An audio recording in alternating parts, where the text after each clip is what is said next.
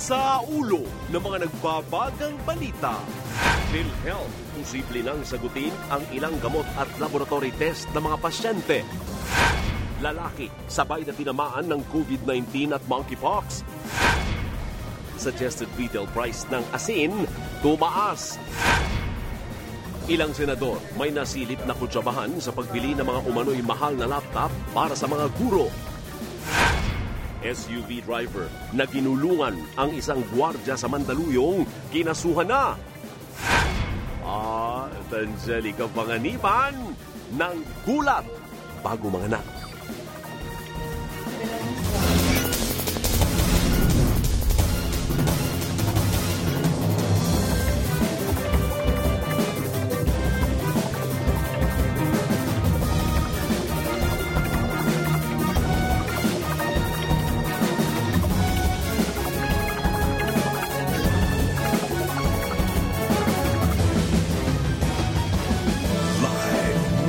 ABS-CBN News Center, Manila. Ito ang TV Patrol. Magandang gabi, bayan. Simulan natin ang balitaan kaugnay sa usapin ng kalusugan. Kinihikayat ng PhilHealth ang mga pampubliko at pribadong ospital at klinik na lumahok sa kanilang konsulta program na naglalayong makatulong sa pagbibigay ng primary health care sa publiko. Sa ilalim ng programa, maaring sagutin ng PhilHealth ang ilang piling lab test at gamot ng miyembro. Nagpapatrol, Lady Vicencio. 2014 lang nalaman ni Lola Aurora na may diabetes siya. Kahit nakararamdam na noon ng mga sintomas, hindi siya nakapagpakonsulta sa doktor. Natuklasan lang niya ang sakit matapos mamaga ang kaliwang paa dahil sa komplikasyon, kaya kinailangan na itong operahan.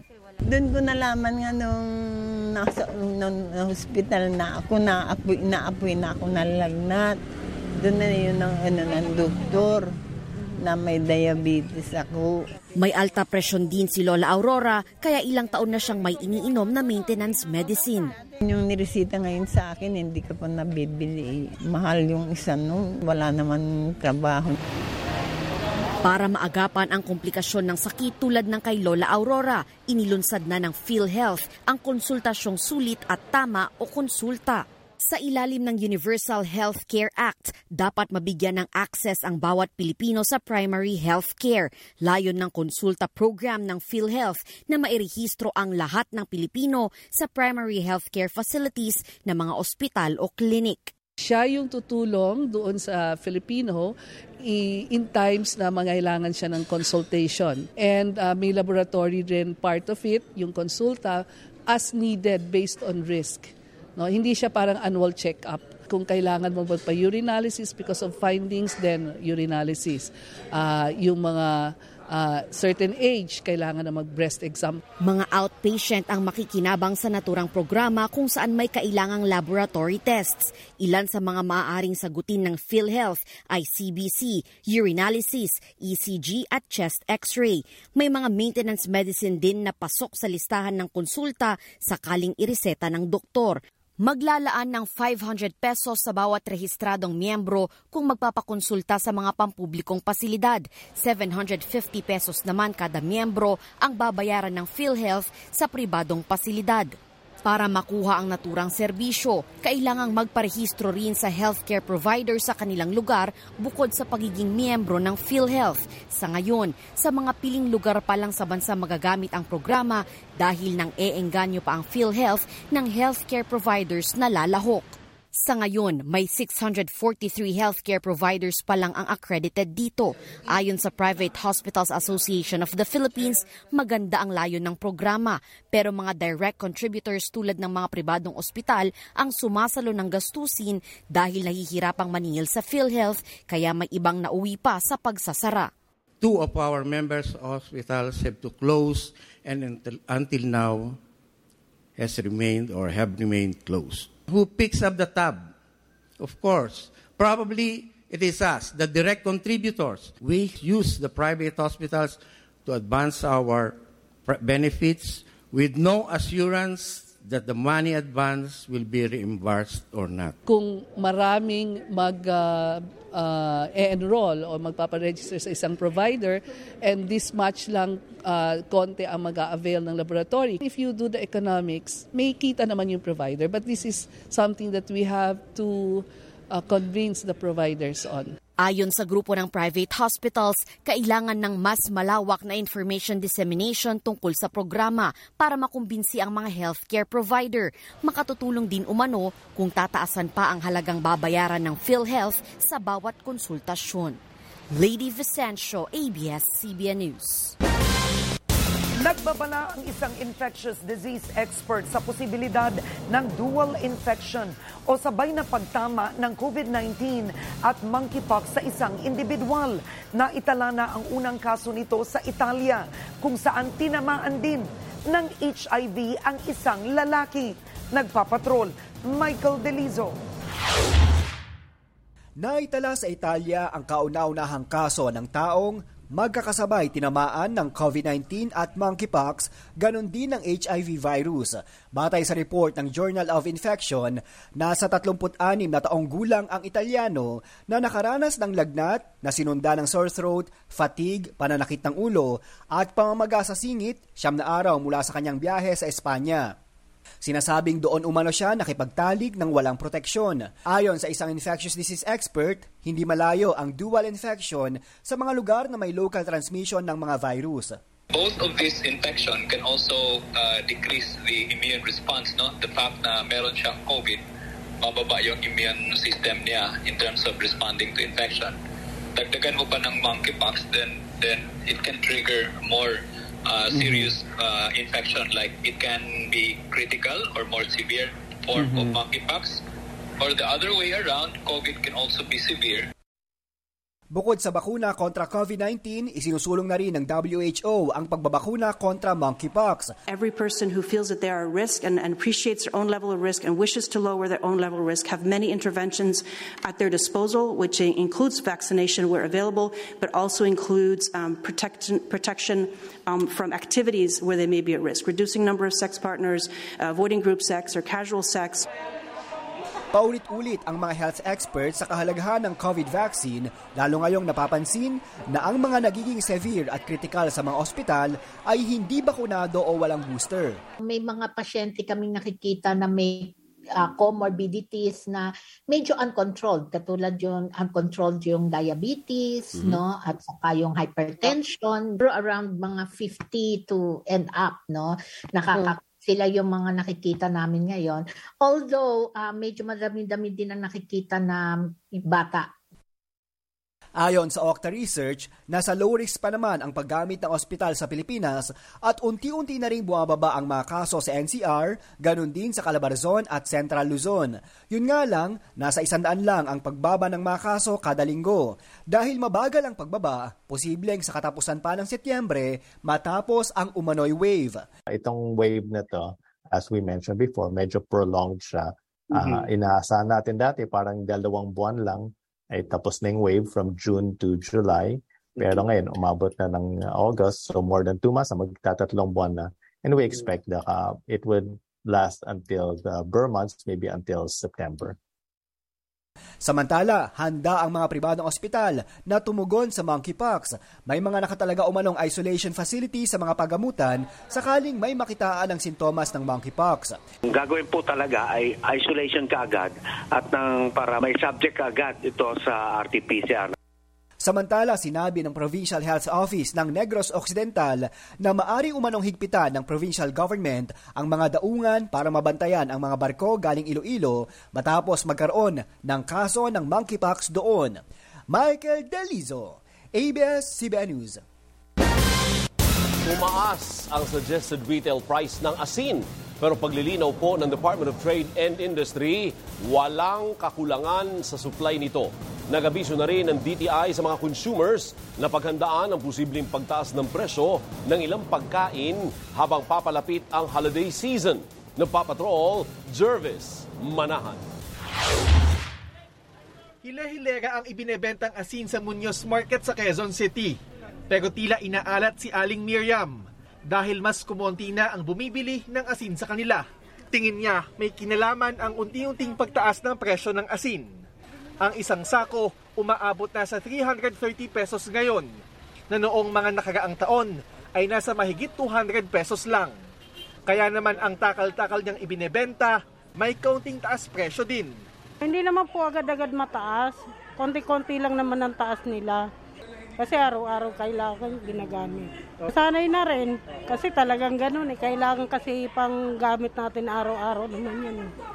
Sa DTI Bulletin nitong August 12, tumaas ang suggested retail price ng asin. Ang iodized salt, nasa 29 pesos ang 1 kilo, mula sa dating 25 pesos at 75 centavos.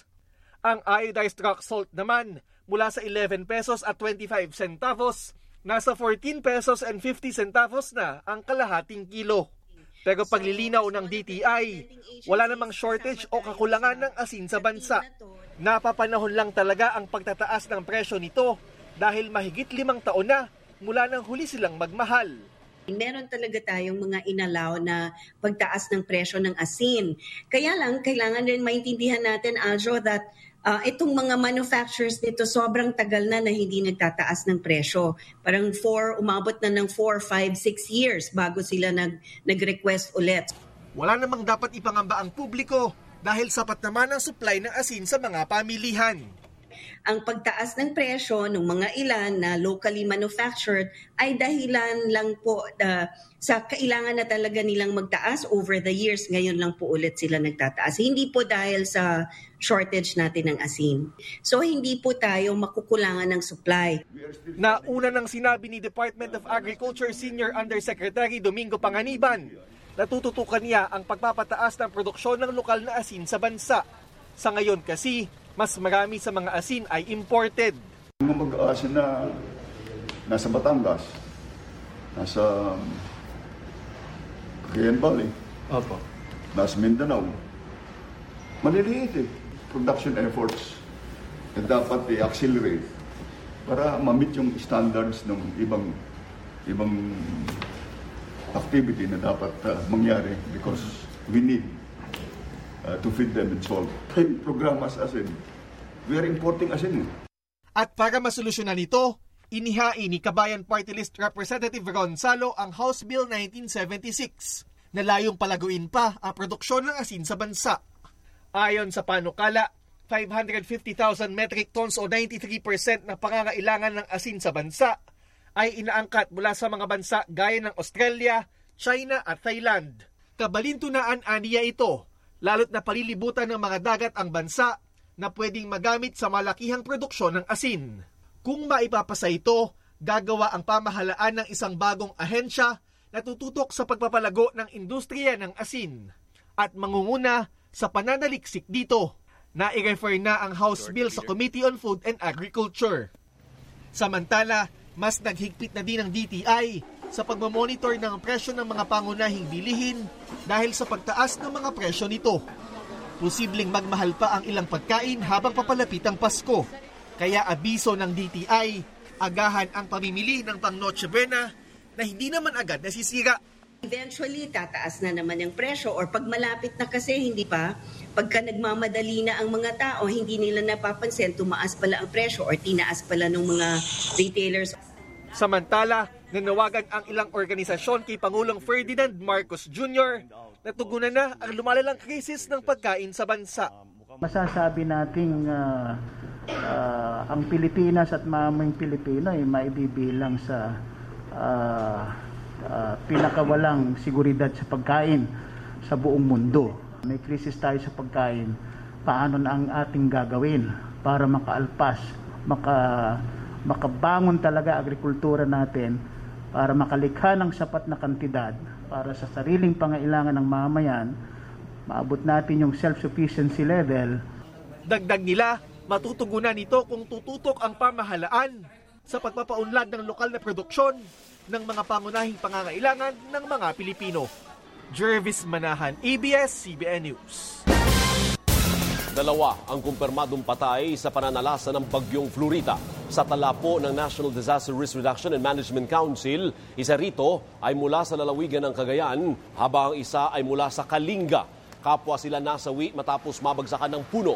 Kinukumpirma pa ng NDRRMC ang isa pang naiulat na namatay matapos malunod sa Camarines Sur. Sa kabuuan, 47,000 individual o 11,000 at 900 pamilya ang naapektuhan ng bagyong Florita sa 15 probinsya at 5 rehiyon sa bansa. Nasa halos 5 milyong piso naman ang halaga na naipamahagi na ng tulong ng gobyerno. Mahigit 300 pamilya ang nasunugan sa Pasay City kagabi. Marami sa kanila ang walang naisalbang gamit, maging ang mga bagong school supplies at uniform ng mga estudyante na abo rin. Nagpapatrol, Nico Bagsik. Sumiklab ang sunog sa Barangay 144, Rodriguez Street, Pasay City kagabi. Kanya-kanyang takbo ang mga residente sa maliit na eskinita ng residential compound. Umakyat sa ikatlong alarma ang sunog, kaya mas maraming bombero at fire volunteers ang nagresponde. Walang nasawi sa insidente, pero sa tala ng DSWD, tinatayang nasa mahigit 300 pamilya ang apektado ng sunog na pansamantalang nananatili sa evacuation center. Sa investigasyon ng BFP, mabilis nilamon ng apoy ang mga bahay na karamihan ay gawa sa light materials. Nahirapan din sila sa pag-apula ng apoy dahil sa makitid ang eskinita papasok sa residential compound. Kung mapapansin nyo po yung entrance natin sa ating fire area, yung kabila po ay na penetrable ng sasakyan. Subalit yung kabilang side ng ating nasusunog, yung may river side, ay hindi po kayang pumasok ang ating mga fire trucks. Pathway lang po siya ng mga tao na naging factor kung bakit nagtagal po ang ating pagtatrabaho sa loob. Bakas sa mukha ni Jonalyn Tating ang panghihinayang sa naabo nilang kabuhayan. Halos wala kasi siyang nasagip sa mga pinundar na kagamitan. May naamoy ako una na amoy kuryente. Tapos pagtingin ko, may apoy na pala siya. Hindi na suno, hindi na usok, apoy na as in apoy. Tapos ayun na po, dinala ko na yung anak ko pababa. Ayun na, hanggang lumalaki na yung apoy. Wala ko nasalba ng mga gamit. Wala po kayong nag-iisang nakuha ng gamit? Ayoko ngayon maalala kasi. Bakit po? Tatrauma ako eh. As in wala talaga. Sa Timoteo Paez Elementary School muna pansamantalang nanunuluyan ang mga apektadong pamilya.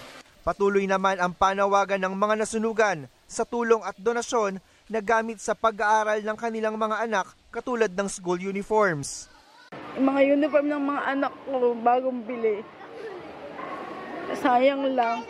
Sana po matulungan niyo po kami dito sa kahit konting tulong lang. Yung mga uniform ng mga bata, as in wala talaga. Wala kami naligtas. Tapos mga damit, kahit ganun lang po. Ayun lang po. Bag, sapatos. Ayun lang po yung gusto kong dito maitulong sa amin. Patuloy naman ang dating ng mga pagkain mula sa lokal na pamahalaan at barangay. Kaninang umaga, pinangunahan ni Secretary Erwin Tulfo ang pamimigay ng tulong na food packs ng DSWD. Naghatid na rin ng relief goods para sa 373 na pamilya ang ABS-CBN Sagip Kapamilya. Nico Bagsik, ABS-CBN News. Isa pang kaso ng pagdukot sa Batangas ang iniimbestigahan ng mga pulis kung saan 3 linggo nang nawawala ang isang lalaki matapos pwersahang tangayin ng mga armadong lalaki na sakay ng van. Pero ayon po sa PNP, wala silang nakikitang kaugnayan sa magkakasunod na kaso ng pagtukot sa iba't ibang lugar. Nagpapatrol, Dennis Datu. Palaging balisa si Jenny simula nang dukutin ang kanyang 36 na taong gulang na kinakasamang si Rodrigo Katibug Jr. halos 3 linggo na ang nakararaan sa bayan ng Lian sa Batangas. Sakay sila ng motorsiklo nang harangin ng van at pwersahan pasakayin ng 4 na armadong lalaki na nakabonet. Natumba po kami mag-asawa kasi po muntik na po kami mabangga doon sa sakyan nila. Tapos po nung inaano niya yung binabangon niya po yung motor, bigla po siyang hinatak ng mga lalaki. Naka-armado po, naka-armalite po sila Tinutukan po ako, sir. Kaya po ako isud po sa may gilid po. Tinangay din umano ng mga suspect ang bag ni Jenny. Mula na mangyari ang pagdukot, wala nang balita si Jenny kay Rodrigo. Wala siyang maisip kung sino ang gagawa nito dahil isang simpleng mangingisda ang kanyang kinakasama. Kung naririnig niyo po ako, mga sir, kuya, pakawalan niyo na po asawa ko. Nagmamakaawa po ako sa inyo. Wala naman po kasalanan ng asawa ko. Baka po napagkamalan niyo lang. Pauwi niyo na po siya, sir. Ayon sa Batangas PNP, tinututukan na nila ang kaso. Ongoing pa po ang ating investigation doon, pero may persons of interest na po tayo na tinitingnan. So, most probably, masosolve din natin yung case. Samantala, nananatiling blanco pa rin ang Batangas PNP sa kaso naman ng pagdukot at pagpatay kay Eugene Del Rosario sa Taal, Batangas. We'll be doing our part sa pagkudang investigation para yun nga, man-earth natin talagang katotohanan at makasuhan natin sino ang dapat suspect, the fall guy. Matatandaan dinukot ng mga armadong lalaking naka-bonnet at bulletproof vest na sakay ng 2 van si Eugene sa isang gasolinahan sa Taal. Makalipas ang ilang oras, natagpuan ang kanyang bangkay sa Sariaya, Quezon. Bumuo na ng task force ang Batangas PNP para tumutok sa investigasyon sa pagdukot na nangyari sa Lian at Taal. Ayon naman sa Philippine National Police, wala sila nakikitang magkakaugnay ang magkakasunod na kaso ng pagdukot umano sa Calabarzon, Bulacan at Palawan. Wala po tayong nakikita na pattern na masasabi po natin na meron po tayong tinatawag na mga serial rapists o serial murderers. Dahil yung mga nahuli po, sir, na suspect na involved dito po sa mga kasong ito ay may kanya-kanya po, sir, silang motibo kung bakit po nila ginawa itong mga kaso po na ito. At wala po tayo, gaya nga ng nasabi ko, hindi po magkakakonekta itong mga kaso na ito. Samantala, nagbanta ang Batangas PNP na kakasuhan ng paglabag sa cybercrime law ang mga nagpapakalat ng mga maling impormasyon o fake news kaugnay sa mga kaso ng pagdukot sa mga bata at babae. So far, wala naman pa tayong reported na missing dito. So, hindi po tayo basta naniniwala doon sa pagkakawala na yun. Siguro may meron lang gustong tao talaga na walang magawa, gustong manggulo. Diba? Kung sabi nila, gustong magpapansin. Pero under ng yung cyber law, titingnan natin kung paano natin malaman kung sino man ito at kung mamarapatin ay mag-file tayo ng kaso kaukulang kaso para hindi na nila ulitin. Kasi nakakabahala po ito. Papaigtingin naman ng PNP ang police visibility sa mga eskwelahan at pati na sa gabi. Dennis Datu, ABS-CBN News.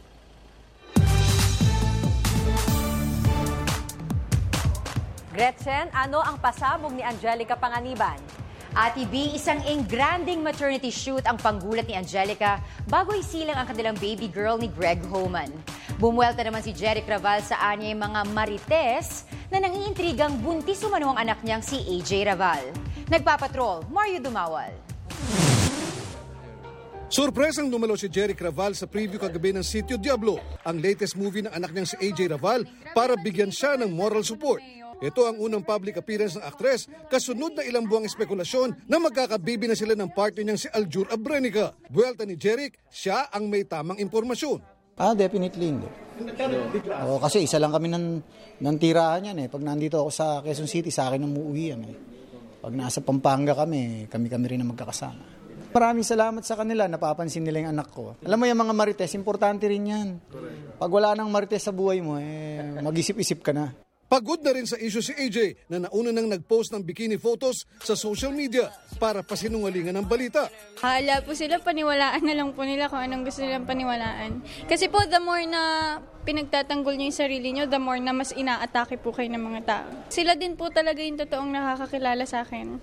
Sinuportahan din si AJ ng tatlo niyang kapatid na sina Ace, Gabe at JK na ipinagkipit balikat din ang issue.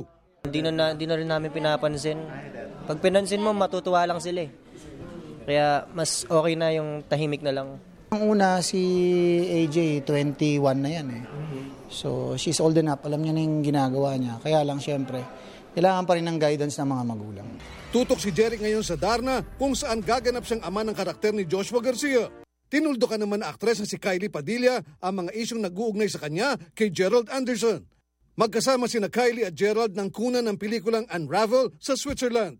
Ayon kay Kylie, hindi siya buntis at wala siyang dinedate sa industriya. Tikom naman si Gerald na 3 taon nang may relasyon kay Julia Barreto. Bago naman na nakatakdang panganganak, sinurpresa ni Angelica Panganiban ang publiko sa kanyang maternity shoot sa yate at tabing dagat. Bumuhos ang komento ng mga kasamahan ni Angelica sa industriya nang proud na ipakita ng aktres ang kanyang baby bump. Ayon kay Angge, katuparan ito ng kanyang hiling at sinabing happiness is on the way. Ipinakita din ni Angge at partner na si Greg Homan na handa na rin ang nursery para sa kanilang babaeng anak. You love Daddy? You love Daddy? Siyang na buwan kong binitbit, I love Daddy lahat. Mario Dumawal, ABS-CBN News. Sa pagbabalik ng TV Patrol, SUV driver na ginulungan ang isang gwardya sa Mandaluyong kinasuhan na. At bansang Thailand gustong kumuha ng mga manggagawa mula sa Pilipinas. Abangan ang iba pang may init na balita sa pagbabalik ng TV Patrol.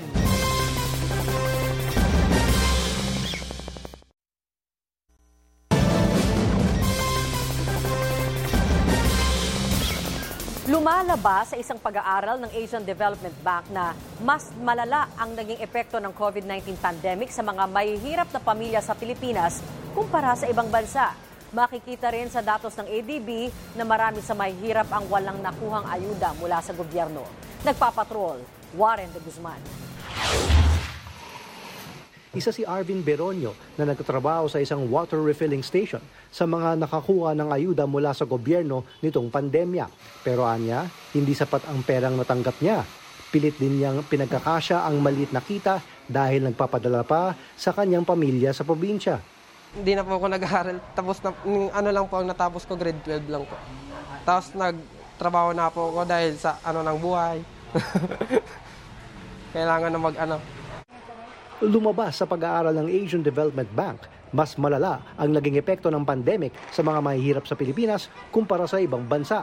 Nabawasan ang panggastos nila para sa mga pangangailangan ng 21% noong 2020. Mas malaki ito kumpara sa Thailand at iba pang bansa sa Asia.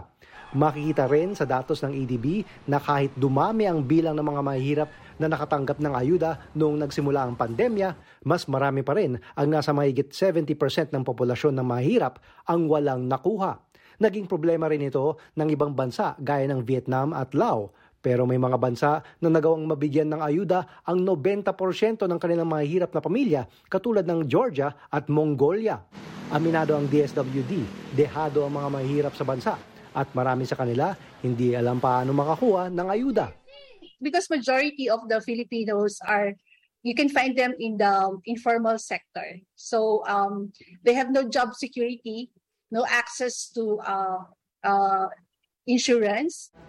Plano ng gobyerno, hikayatin ang marami na kumuha ng National or PhilSys ID. Mapapabilis umano nito ang pamimigay ng ayuda dahil requirement ang isang government ID para makapagbukas ng digital financial account gaya ng mga e-wallet. Ang kakulangan sa edukasyon ang isa pang nakikitang sanhi ng ADB na lalong magpapahirap sa mas maraming tao sa Pilipinas. Ayon kay ADB Chief Economist Albert Park, hindi sapat ang bumalik lang sa face-to-face classes. Kailangan din magkaroon ng malawakang testing para ma-assess ang kakayahan ng mga estudyante. Malaking hamon para sa bagong administrasyon na mapababa ang bilang ng mga mahihirap. Pero ayon kay Socio-Economic Planning Secretary Arsenio Balisacan, pagtutuunan nila ng pansin ang pagpapalago ng ekonomiya para makalikha ng maraming trabaho. Warren de Guzman, ABS-CBN News. Plano pa ng LTFRB na magdagdag ng mga ibabalik na ruta sa mga susunod na araw. Prioridad ang nasa paligid ng University Belt sa Maynila para guminhawa ang biyahe ng mga estudyante. Nagpapatrol, Jackie Manabat. Noong unang araw ng pasukan, nakatanggap ng mga report ang LTFRB na nagkulang ang mga pumasadang pampublikong sasakyan kahit pa binuksan muli ang kanilang mga ruta na naging kalbaryo sa mga pasahero. Kabilang narito sina Jester at John. Ako po kasi galing from Antipolo, and then from Antipolo, ang dami pa pong sinasakyan before po makarating po here sa Maynila. Like, kailan pa pong mag-bus, mag-jeep, and then mag-LRT po. And hindi lang po yun, like pag-uwi po, syempre po, pagod na po from school, and then mapapagod pa po biyahe from pag tuwing rush hour. Kailangan talagang mas agahan na dahil it's either yung umalis ka na maaga na wala kang kasabay or umalis ka na kasabay mo yung tao. Isang operator na si Casimiro sa mga hindi nakabiyahe kahit pinayagan na ang ruta dahil walang pamparehistro sa natenggang jeep noong magsimula ang pandemya. Walang biyahe at saka may nakita namin. Lumabas na nga yung yung extension. Kaya nag-ano lang ako ng pangrehistro na lang. Pero noon, mabot ng mga 12 yata. Ang mga problema sa rehistro at prangkisa ang sinasabing dahilan ng mga tsuper kung bakit marami sa kanila ang hindi nakapasada. Nasa 500 pesos ang multa kung mahuli ng LTO na walang prangkisa. Ganoon din ang babayaran kung hindi rehistrado. Kaya tinitignan ng LTFRB kung paano ito mabibigyan ng solusyon. Inatasan ko po ang aming executive director na tignan lahat ng mga expired units na hindi nakapagbiyahe talaga nung pandemya kasi may mga PUVs din naman tayo nakapagbiyahe. So ngayon, under review po lahat ng mga franchise holders. Ganoon din ang problema ng mga bus. Doon sa 33 na ruta na ating binuksan, may 28 na ruta po tayo na nag-apply ng kanilang mga franchises ng special permits. Pero doon sa mga nag-apply, nakita natin na although marami po yung na-deploy, may mga areas pa din po na hindi fully deployed yung ating mga PUBs kasi daw ay nag-aayos pa rin po sila ng mga sasakyan. Dagdag de Garafil, mahigit kumulang 1,000 pang pampublikong bus ang mag-a-apply ng special permit sa mga susunod na araw.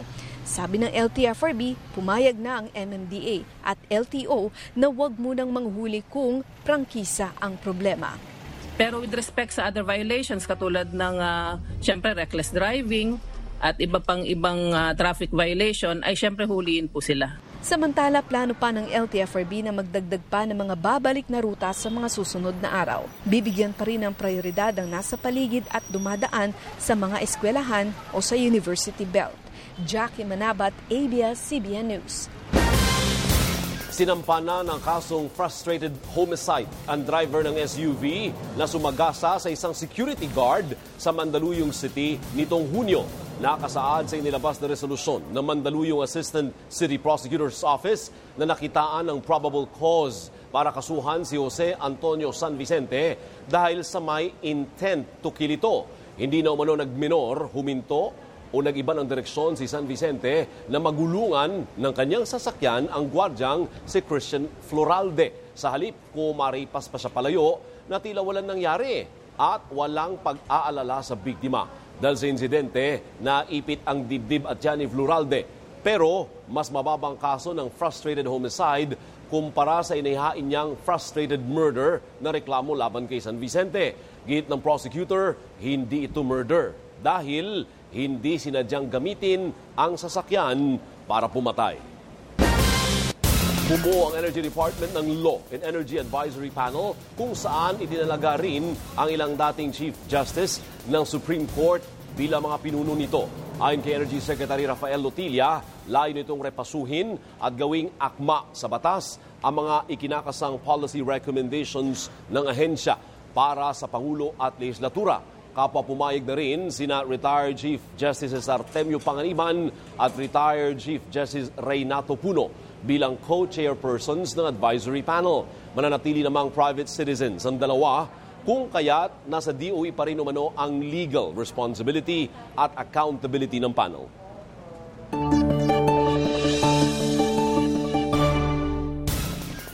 Alamin natin ang lagay ng panahon mula kay ABS-CBN resident meteorologist Ariel Rojas. Ariel, kamusta? Karen, magpapatuloy ang maaraw at mainit na panahon sa malaking bahagi ng bansa bukas. Ang high-pressure area na nabuo sa Philippine Sea ngayong araw ay tatawid patungo sa West Philippine Sea bukas. Maaliwalas po ang panahon kapag may high-pressure area dahil pababa ang hangin mula sa atmosfera, kaya hindi nabubuo ang ulap. Pagsasalubong naman ang mga hangin sa may Bicol region at ilang bahagi ng Mimaropa at Visayas, kaya makakaranas po ng kaulapan at pag-ulan sa mga lugar na ito. Ang good news, wala nakikitang panibagong sama ng panahon hanggang sa weekend. Sa rainfall forecast ng The Weather Company para bukas sa Mindanao, mababa ang tsansa ng ulan sa umaga sa malaking bahagi pero maulan na po sa may Sulu. Sa tanghali, may mahihinang ulan sa may South Cotabato at Zamboanga Peninsula. Sa hapon, malalakas ang ulan dito po sa may Bukidnon at ilang bahagi ng Sultan Kudarat, Lanao del Sur at Zamboanga. At sa gabi, mas malalakas pa ang ulan dito sa Lanao Provinces. Sa Visayas, may malalakas ng ulan sa Samar, sa may Eastern Samar po, umaga pa lamang, at mababawasan ito sa tanghali pero uulan na rin sa may bahagi ng Cebu, Negros at Panay. Sa hapon, mas malalakas ang ulan sa southern part ng Negros at southwestern part ng Panay at maulan pa dito sa Western Visayas pagsapit ng gabi. Sa Palawan, bago magtanghali hanggang bago lumubog ang araw ay maulan dito sa gitna at katimugang bahagi ng probinsya. At dahil naman sa high pressure area, mababa ang tsansa ng ulan sa malaking bahagi ng Luzon, lalo po sa Kanluran. Pero sa tanghali, may malalakas ng ulan dito sa may Bicol region dala ng pagsasalubong ng mga hangin. Maulan pa sa hapon sa may bahagi ng Masbate at Romblon. At sa gabi dito po sa may Camarines Norte, may aasahan pang mga pag-ulan. At dito naman sa Metro Manila, maaraw at mainit sa umaga hanggang tanghali at bahagya lamang na mataas ang tsansa ng ulan sa oras po ng uwian. Yan ang update sa lagay ng panahon. Ako po si Ariel Rojas. Ingat, kapamilya. Sa pagbabalik ng TV Patrol, ilang senador may nasilip na kunsyabahan sa pagbili ng mga umano'y mahal na laptop para sa mga guro. At bansang Thailand gustong kumuha ng hotel workers mula sa Pilipinas. Tuloy-tuloy pa rin ang mga balita sa pagbabalik ng TV Patrol.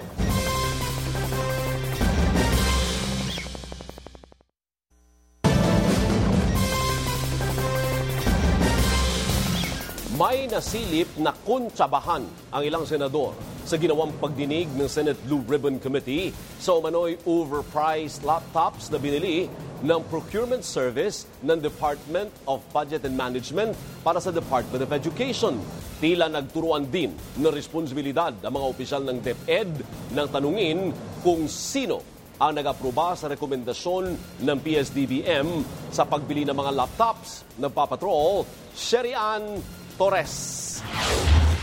Maagang dumating si dating Education Secretary Leonor Briones sa pagdinig ng Senate Blue Ribbon Committee kaugnay sa umano'y overpriced pero outdated na biniling laptop para sa DepEd ng Procurement Service ng Department of Budget and Management.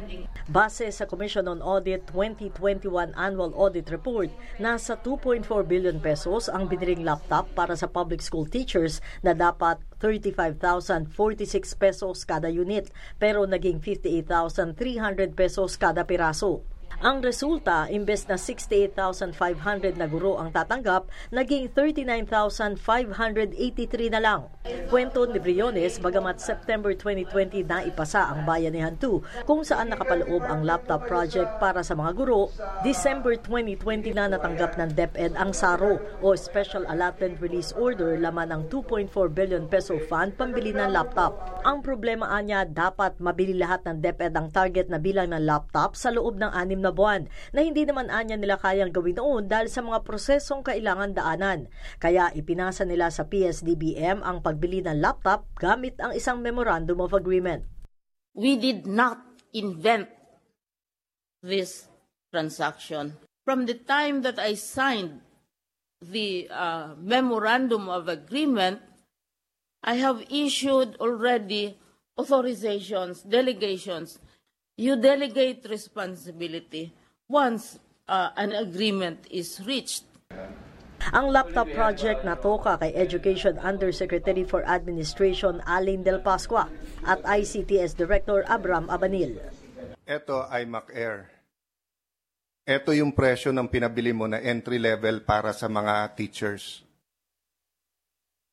So is it incompetence o kakuntsaba ka ng mga taga-DBMPS? Inapprove nyo 58,000 kapresyo ng MacBook Air. Huwag na tayong paikot-ikot dito. In-approve niyong presyo ng high-end. Hindi ko sinabing ako ang nag-approve. Ang sinabi namin, nagbigay ang PSDBM ng action slip And you na said yes. kinonquer ng ICTS. And then you concur. Hindi ko sinabing ako ang nag-confirm And you o concurred. ako ang nag-concur. Hindi ko sinabi yan, Your Honor. I did not. Hawak ko yung dokumento. A certain Abram Abanil na nandiyan sa harap. Pakitaas yung kamay mo. Kayo lang ang dalawa nag-approbahan ito. Hindi, Your Honor. Wala akong pangalan dyan, Your Honor. May papeles tayo rito. Wala akong pangalan dyan, Your Honor. Pagkutaasan ng boses mo. Yes, Your Honor. Kaya tayo may microphone dito. You don't have the right to elevate the modulation of your voice. Naririnig ka namin, huwag mo kaming sigawan. Tila nagturoan din na responsibilidad sina Pascua at Director Abanil kanina nang tanungin kung sino talaga sa kanila ang nag-aproba sa PSDBM recommendation. You know what he answered? I informed him and gave my recommendation. How? Tacitly? Or hindi lang siya sumagot o sinabi go? Nasabi sa akin na proceed, Your Honor. Verbal or text or sulat? Verbal to, Your Honor. Hindi ko naman sinabing verbally go yan, sir. I have here a document na iba na lang tayo uli. I have here a document showing that you signed something together with Mr. Abram Abanil. Ito yung the title is Justification to Modify the Connectivity Load for Senior High Schools.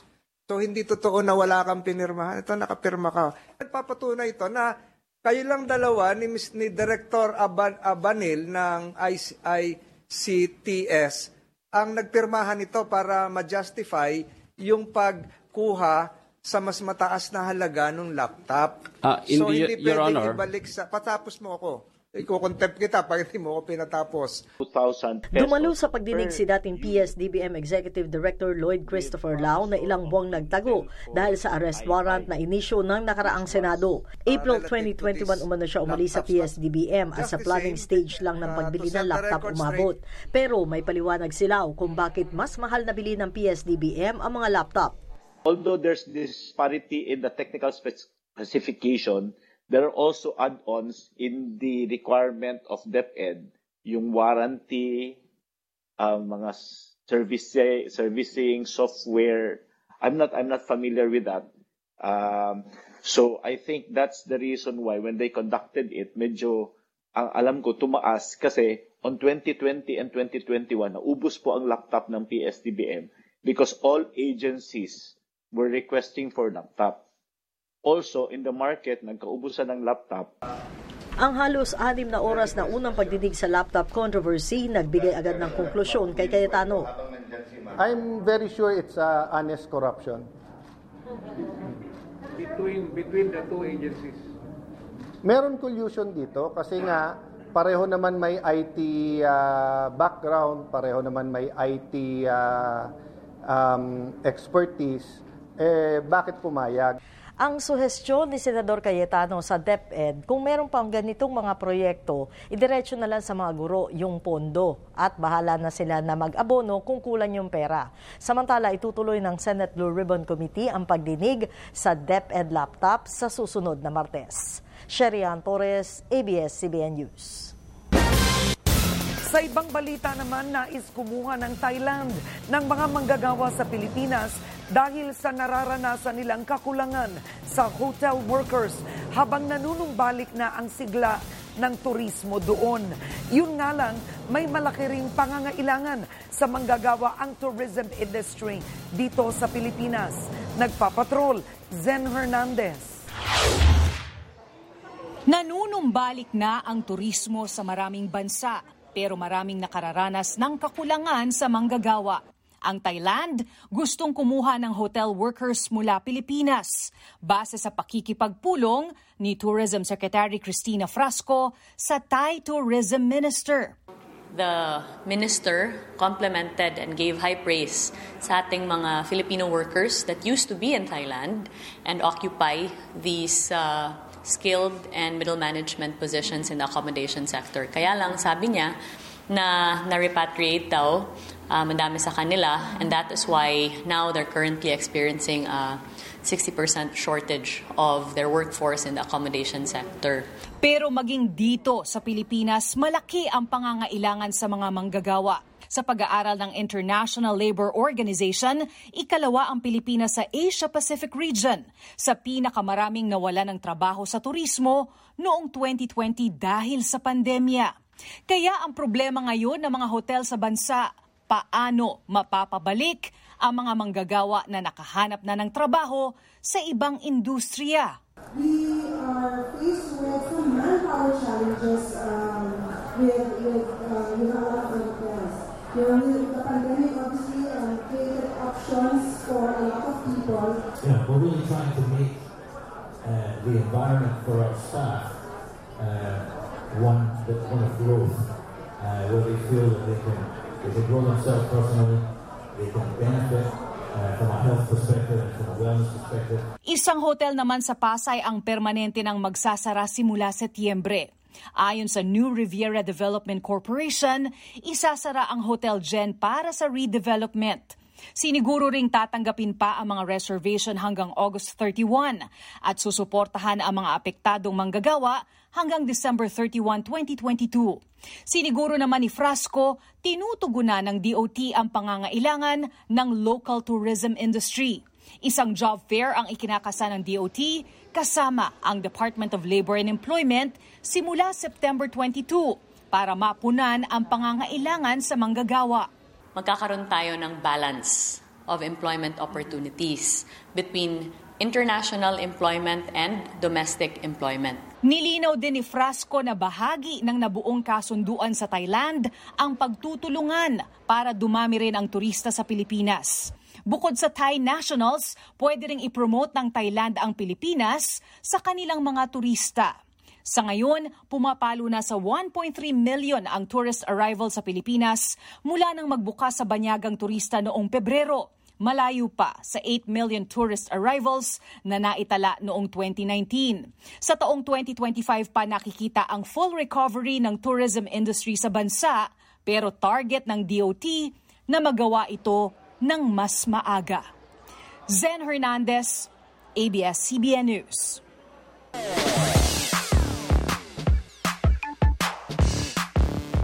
Kapamilya, alam nyo ba na may isang napakalaking multi-sensory interactive museum sa Quezon City? Alamin natin yan mula kay Mix Bustos. Mix! Ate B, ngayong balik eskwela na ang mga bata, mahalagang aralin ang Philippine folklore. At sa interactive museum na ito, may tuturing na magical ang experience sa pagkilala sa iba't ibang mythological characters, gaya ng kapre, tikbalang, at manananggal. Alam niyo ba na bago pa dumating ang Kristyanismo sa Pilipinas, may paniniwala na ang mga Pilipino sa life after death at sa langit at impyerno? Kung sa Greek mythology, si Hades ang god of the underworld. Sa Philippine mythology naman, si Sitan ang namamahala ng kasamaan o lugar ng mga makasalanan. Ang Diyos naman ng mabuting ani ay si Dumangan, habang ang kanyang anak na si Dumakalem ang tagabantay ng mga bundok. At kung sa Greek mythology, may Minotaur na half-man, half-bull. Sa Pilipinas, may kalahating tao at kalahating kalabaw na kung tawagin ay sarangay. Makikilala ang mythological characters na ito sa 45,000 square foot interactive museum na Tales of Illumina sa Quezon City. Present din sa museo ang mga sikat na karakter ng kababalaghan, gaya ng kapre, tikbalang, manananggal at mangkukulam. Ang mangkukulam ay pinaniniwalaang kapag may ginawa kang masama sa kanya, ay may ibabalik sa iyo ito na mas malala pa sa iyong ginawa sa kanya. Meron siyang hawak na maliit na manika na kung saan kukuha siya ng kapirasong buhok or anumang bagay doon sa kanyang kagalit at ilalagay ito dito. At bibigyan niya ito ng mga ritual na kung saan kapag gumamit siya ng needle, ay maapektuhan din ang taong gusto nitong saktan. Habang nililibot ang interactive museum, parang balik eskwela rin ako dahil sa life-size dioramas ng bawat kabanata ng Ibong Adarna at Florante at Laura. Yung mga adults, for them to feel like their kids again. Kasi dito makikita natin yung iba't ibang fairy tale settings na dati na nakikita lang natin sa mga storybooks natin. Pero here at Tales of Illumina, physical settings na siya na parang part na tayo ng story. Para kompleto ang experience, pwedeng mag-tour habang naka-costume. Patok din sa mga bata at feeling bata ang activities tulad ng paggawa ng magic potions gamit ang slime at iba't ibang charms. Akin na to forever. Hindi ko sabihin ng wish ko kasi baka hindi magkatotoo. Bibilib din ang mga bisita sa makulay na show na tampok sa isang bahagi ng museo. Kapamilya, para sa mga gustong bumisita sa Tales of Illumina, bukas po ito araw-araw mula alas 11 ng umaga hanggang alas 8 ng gabi. Ito po si Mix Bustos na nagtatanong kung alam nyo ba? Dahil ngayon, alam nyo na. Susunod, klase sa Hagonoy, Bulacan, suspindido pa rin dahil sa bahang dulot ng high tide. Shooting ng Hollywood movie ni Liza Soberano, umarangkada na. Tutok lang sa iba pang mga balita sa pagbabalik ng TV Patrol.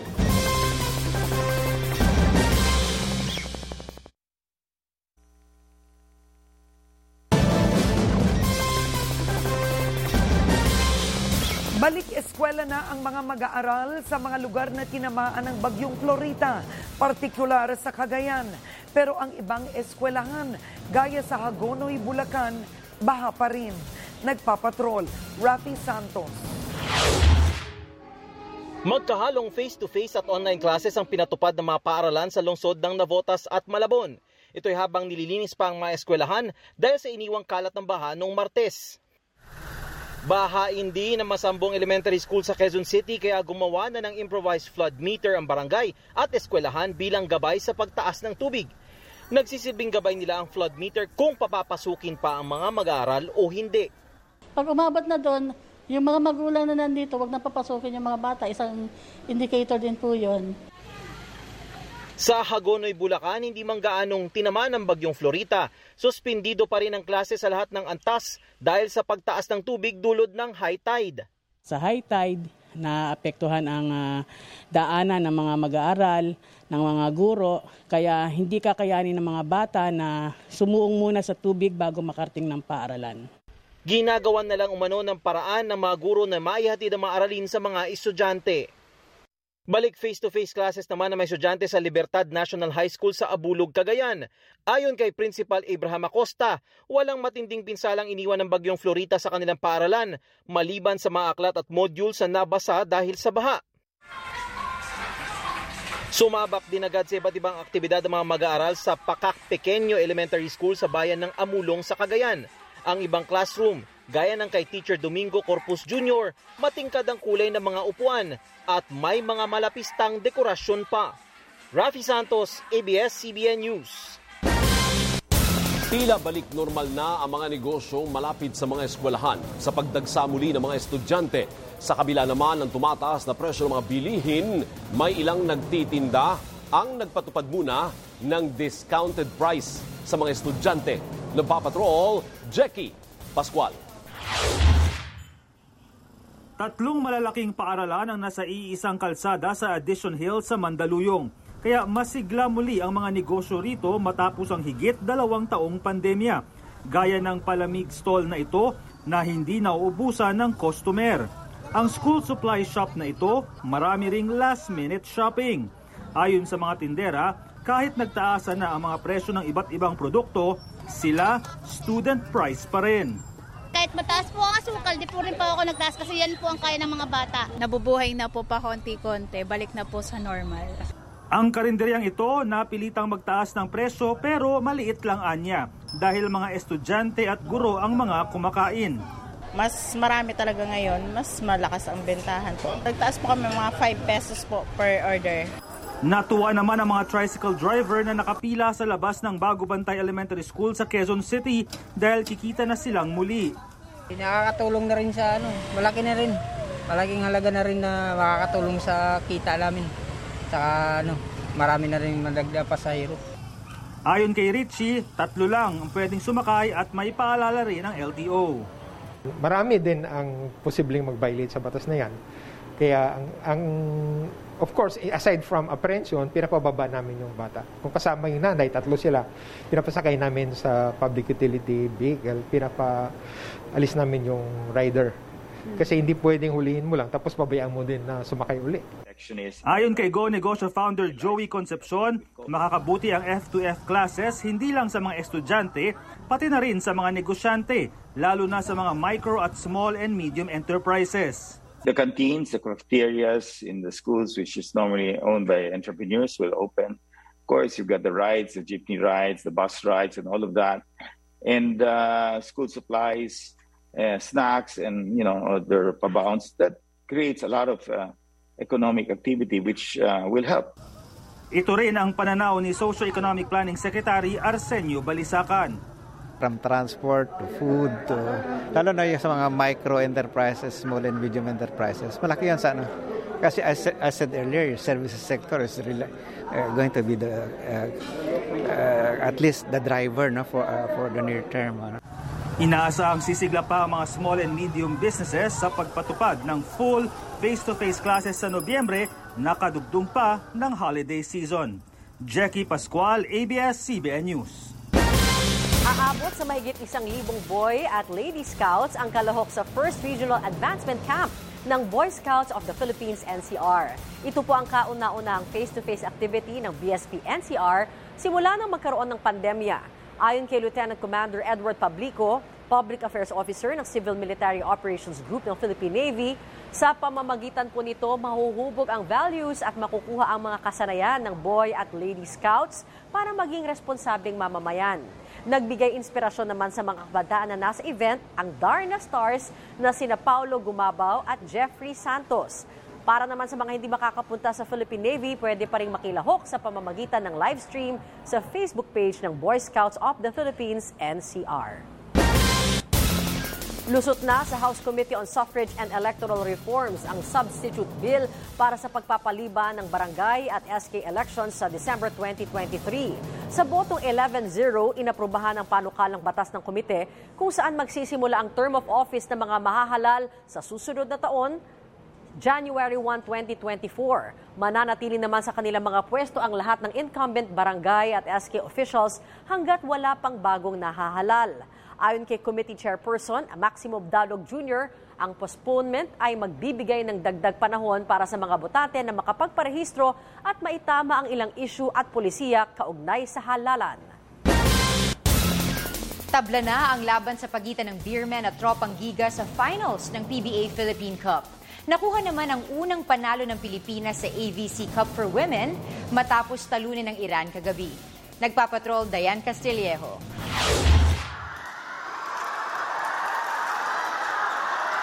Hampasan at palakpakan.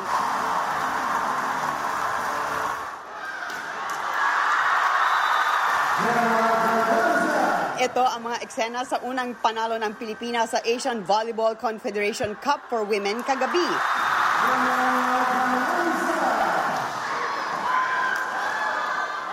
Kahit nagtatangkaran ang mga pambato ng Iran, hindi nagpahuli sa bilis ng mga palo at depensa ang Pilipinas. Kaya tinalo nila ang world number 74 Iran sa 4 na sets, 25-19, 25-22, 20-25, 25-14. Lagi naman kami nire-remind lang ni Coach. Lahat naman ng training namin, kailangan lang namin i-apply sa training. And kumbaga, huwag din kaming magmadali sa mga points na kailangan namin gawin. It was a good run for us, especially dun sa third set. Parang feeling ko talaga dun kami na-challenge. Pero ang saya kasi nakabalik, nahabol namin yung lamang. Kahit hindi weekend, mahigit 2,000 fans pa rin ang nanood sa PhilSports Arena para suportahan ang mga idolo. Sinabayan ng fans ang energy ng Team Philippines sa game kontra Iran hanggang sa nakuha ng mga Pinay ang unang tagumpay dito sa AVC Cup. Diet set Domingo on the serve. Sa kanilang panalo, malaki na ang tsansa ng Pilipinas para makapasok sa Final 8. Huling laban nila ngayong gabi kontra South Korea at kung pala rin, pasok na ang Pilipinas sa quarterfinals. For the next... pinalitan niya si Chris Ross dahil pagod na si Chris. Samantala, tabla na ang laban para sa kampiyonato ng PBA Philippine Cup matapos talunin ng Beermen ang Tropang Giga kagabi. Pinangunahan ng 23 points ni CJ Perez ang Beermen para kunin ang panalo sa Game 2 109-100. Magtutuos muli para sa Game 3 ang dalawang koponan bukas sa Araneta Coliseum. That's a blocking foul. Diane Castillejo, ABS-CBN News. At susunod, tema ng mga photoshoot ng isang sanggol hango sa iba't ibang selebrasyon kada buwan. At Liza Soberano ibabahagi na kung paano nakuha ang papel sa Hollywood. Yan at iba pang mga balita sa pagbabalik ng TV Patrol.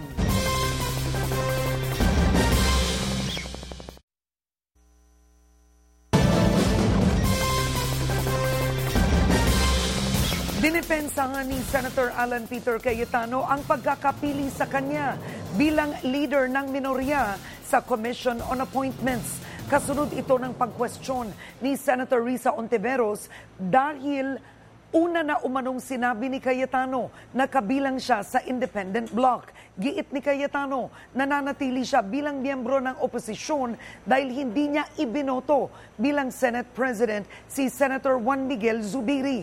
Hindi rin siya umano bahagi ng minority bloc ni Ontiveros at Senator Coco Pimentel. So pagdating sa CA, I have more experience in dealing with secretaries, being a former secretary myself. I have always been a member of the CA during my time in the Senate. 4 kaming minority doon. Kasalanan ko ba na walang nag-nominate sa kanya at ako yung binoto ng majority? Hindi. So, bakit niya gagawing issue yon? May mga solusyong inihain ng Land Transportation Office kung paano lulutasin ang mga reklamo sa pagpapatupad ng no-contact apprehension sa Metro Manila. Kabilang narito ang pagpapababa ng multa para sa mga pampublikong sasakyan kapag nahuli sa ilalim ng nasabing ordinansa. Nagpapatrol, Jackie Manabat.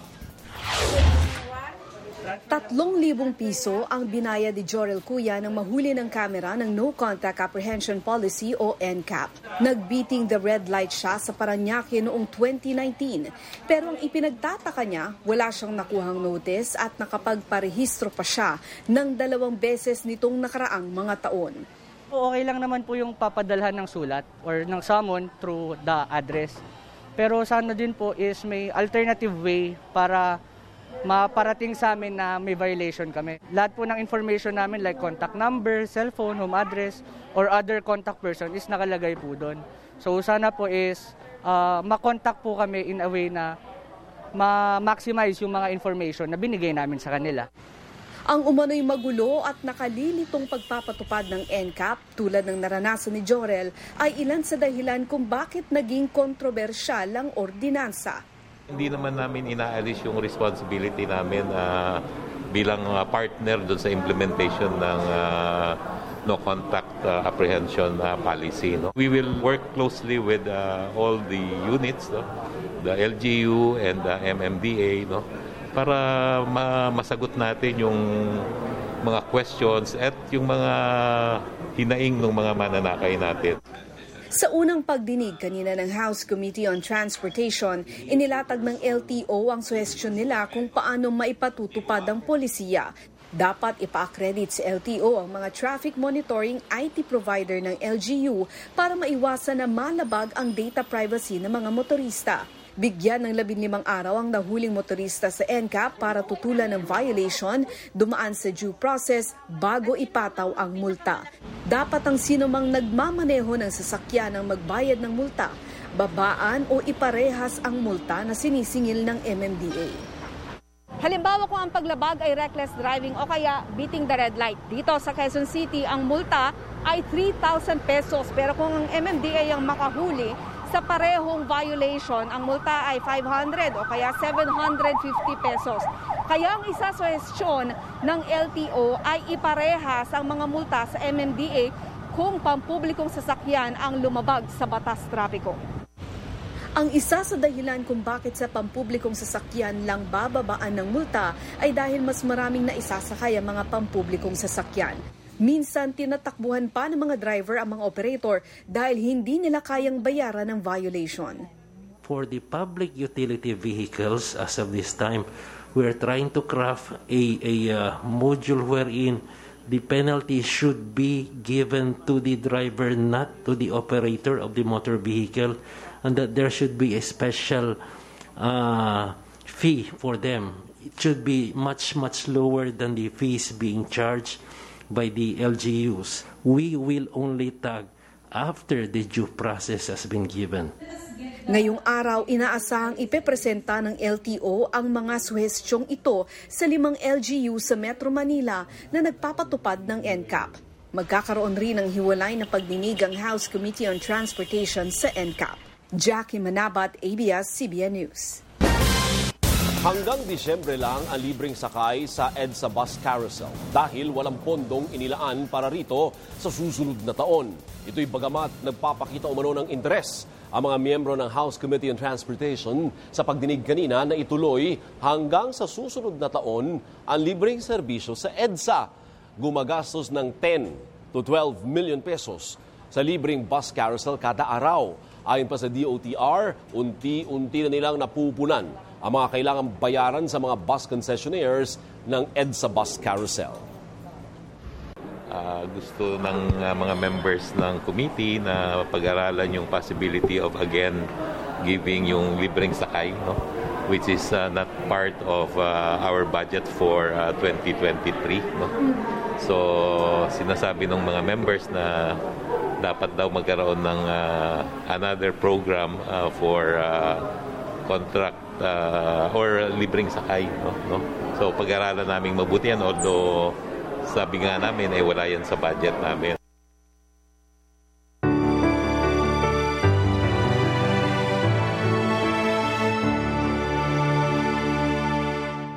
Pansamantalang nakikisilong ngayon ang nasa halos 100 pamilya sa isang paaralan sa bayan ng Bagao sa Cagayan Province. Ito ay matapos masira ang kanilang mga bahay sa pagtama ng bagyong Florita.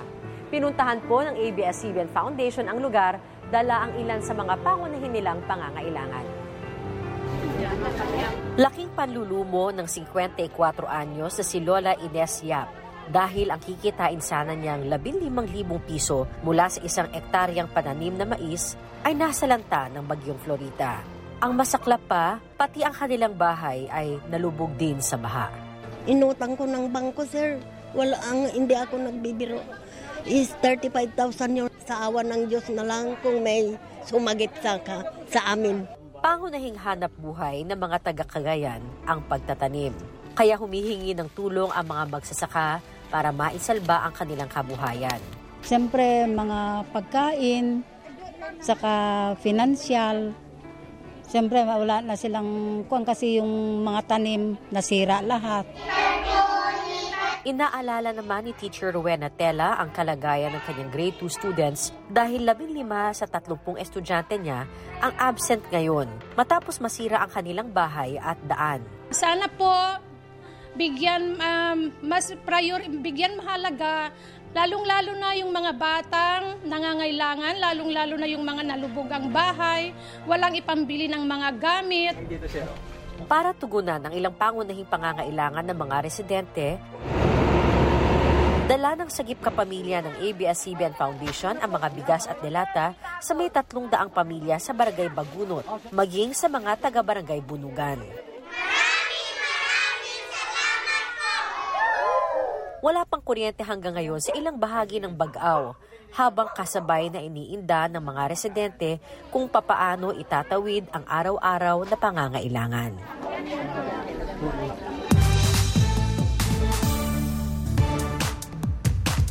Umarangkada na ang shooting ng kauna-unang Hollywood movie ni Liza Soberano. At sa unang pagkakataon, ikinuwento ni Liza kung paano niya nakuha ang role. Nagpapatrol, MJ Felipe. We're currently on the 12th day of filming.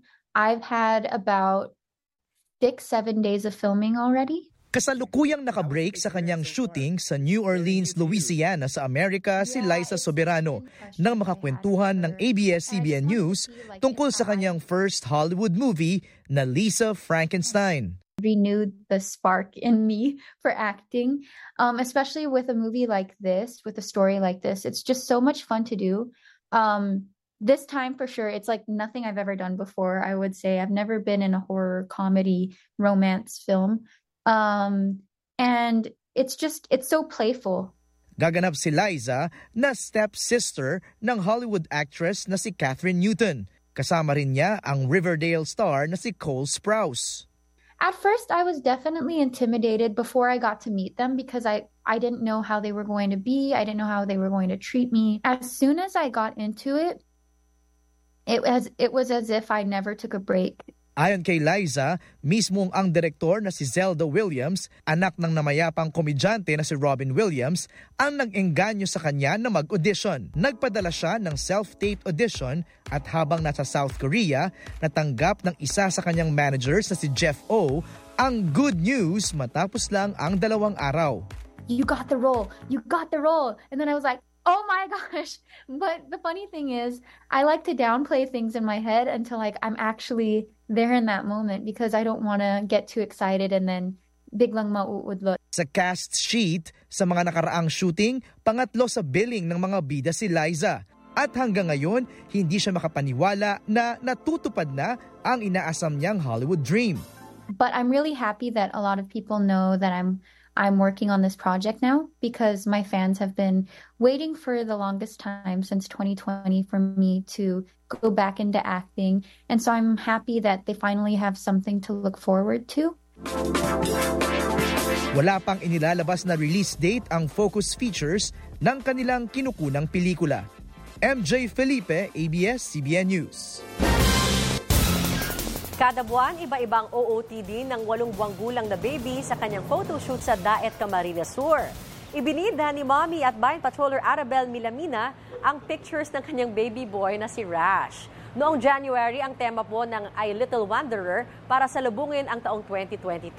Pebrero naman, nag-alak Cupido si Baby Rash para sa Valentine's Day. Ay firefighter naman noong Marso para sa Fire Prevention Month. Lovable LGBTQ+ supporter para naman sa Pride Month noong Hunyo, habang baby igorot para naman sa buwan ng wika ngayong Agosto. Kwento po ni Mommy Arabel, todo effort ang buong pamilya nila para sa monthly pictorial ni Baby Rash dahil sila mismo ang gumagawa ng kanyang mga costume. At ano pa din, may production, may set. May shoot. May shoot. Galing, ano? Galing. Iba na panahon ngayon. So, kailan siya magiging parang little congressman o senador? Depende din yun. Anong buwan yun? Pag may sona dapat, di ba? Kala ko kung ginangati niya. At yan ang mga balitang binantayan namin para sa inyo. Ako po si Alvin L. Chico. Ako po si Bernadette Zambrano. Nandito kami para sa inyo, saan man sa mundo. Anumang hamon, anumang panahon, tapat kaming maglilingkod. Ako po si Karen Davila. Maraming salamat at magandang gabi.